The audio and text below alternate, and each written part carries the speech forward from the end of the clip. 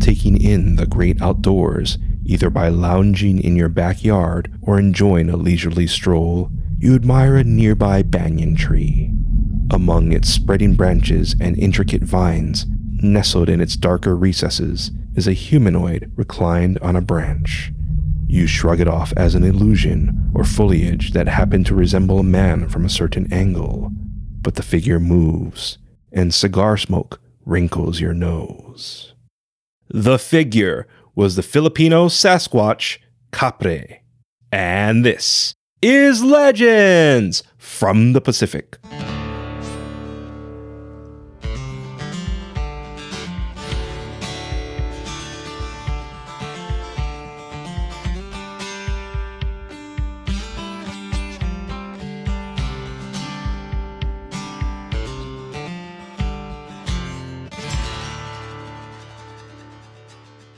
Aloha, and thank you for joining us.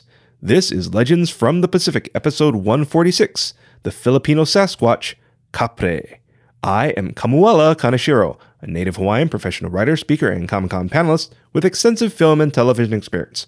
I study mythology, I've encountered unusual things, and I'm a geek. In the beginning, there was the Pacific Ocean. A canoe broke the horizon, piloted by Pele, a beautiful Polynesian maiden who dominated the waves until she felt safe to stop. The audiobook of our Legends from the Pacific Book 1 is now available, narrated by multi-award-winning voice actress Emily Wu Zeller. Emily has worked on anime, the video game Cyberpunk 2077, and over 500 audiobooks including Star Wars The Empire Strikes Back from a certain point of view. Just click the link in our show notes to purchase our audiobook and enjoy Emily telling our stories today. Later in this episode, your featured song in Hawaiian word, but first, let me share with you this mysterious cryptid. As usual, I apologize for any mispronounced names or words and appreciate your understanding. The Kapre is a nocturnal forest creature who mainly stays in trees, like banyan trees or mango trees, and smokes cigars. They appear as large dark-skinned male humanoids that range between 7 and 9 feet tall. While Kapre usually watch people from trees, some may be attracted to women. When this happens, Kapre may force themselves upon them while they sleep or follow the woman for the rest of their life. Aside from this, Kapre are usually non-threatening, though there's been a few reports of aggressive ones. The name Kapre is believed to come from the Arabic word kafir, which is Islamic for non-believer and would be later used to refer to dark-skinned non-Muslim slaves. During the 16th century, the Spanish brought them to the Philippines to work their colonies.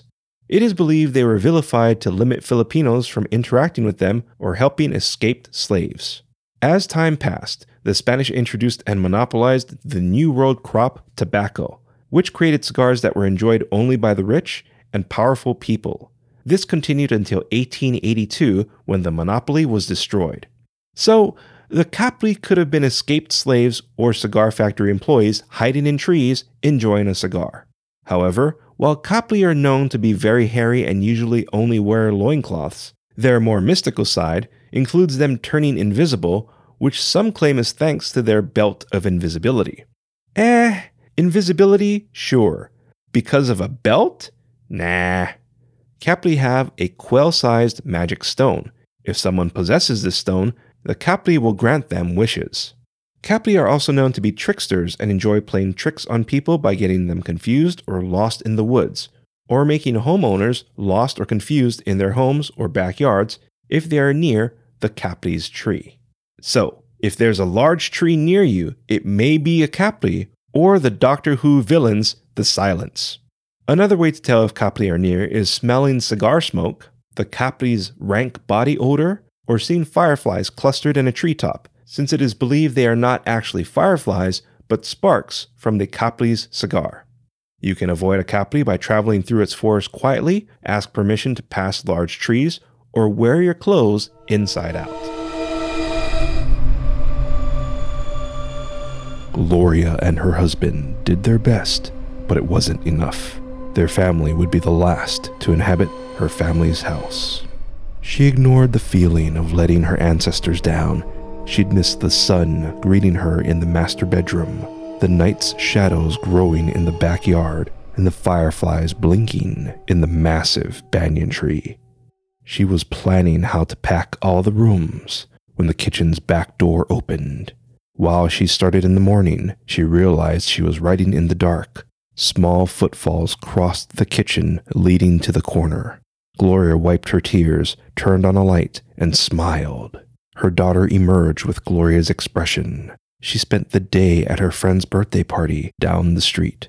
Gloria realized the party must have ended hours ago, but since her daughter came from the kitchen, she was probably playing in the backyard under their banyan tree with her imaginary friend.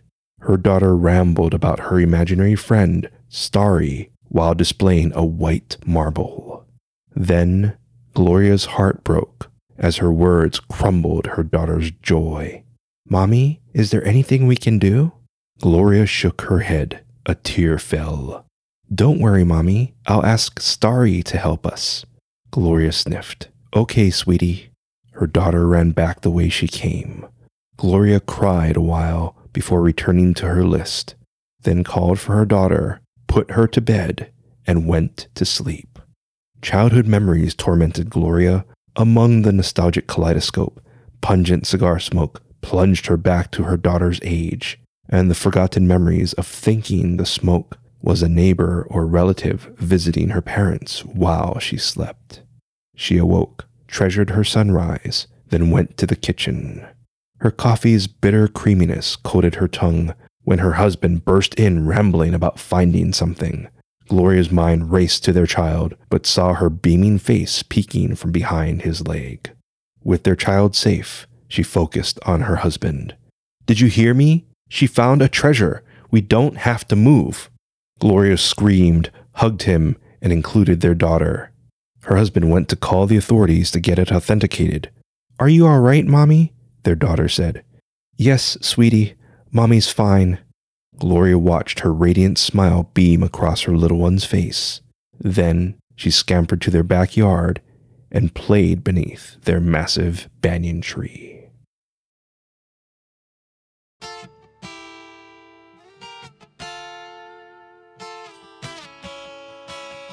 A big mahalo nui loa to our Patreon members, Ollie and Will Geis, Christopher, Meg, Jessica Bullock, Edward Pueohenki, Felisa H., The Makuli Guy, and of course, Ren Shepherd. Your support keeps our show going.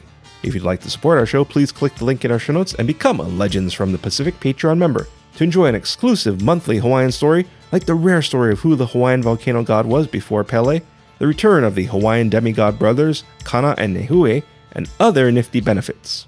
Your rewards are waiting for you, so become a Legends from the Pacific Patreon member today. Kapre has been seen in various media, and reports continue of people encountering this stalking giant. One of the more famous Kapre is called Mr. Brown or Mr. Jones, who lives in the massive tree beside the palace of the Philippine president. Many claim seeing him or experienced confusion or forgetfulness. Some theorize the Kapre evolved or are linked to the Filipino creatures, the Pugat or the Agta. But that's a story for another time. So, what'd we learn? I feel it's interesting how cultures have their versions of Sasquatch, the Yeti, or other Kapre-like creatures.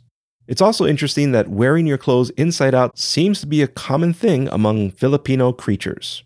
And finally, while the Kapre can be explained as slaves or tobacco employees, this may not account for the unusual sightings and mystic experiences that continue to be reported. If you like what you heard, please give us a rating and write a review. I would really appreciate it, as well as our future listeners. Our theme song is Mystery by Tavana, courtesy of High Sessions. Sound effects by Sound Effects Factory. Our music coordinator is Matt Duffy, aka DJ Triple Bypass. Links and show notes can be found on our website, legendsfromthepacific.com, including a link to your featured song, which is Mercy by Ashley Lilioni, courtesy of High Sessions. Legends from the Pacific was written, produced, and edited by me, Kamuela Kaneshiro. I also wrote our original stories. Your featured Hawaiian word is kika. Kika means cigar. An example of kika is, some comic book characters who enjoy kikas include Lobo, Wolverine, and Hellboy. Once again, kika is Hawaiian for cigar. Thank you once again for listening. Mahalo and a hui ho. You got me begging you for mercy, yeah. Oh, won't you release me? You got me begging you.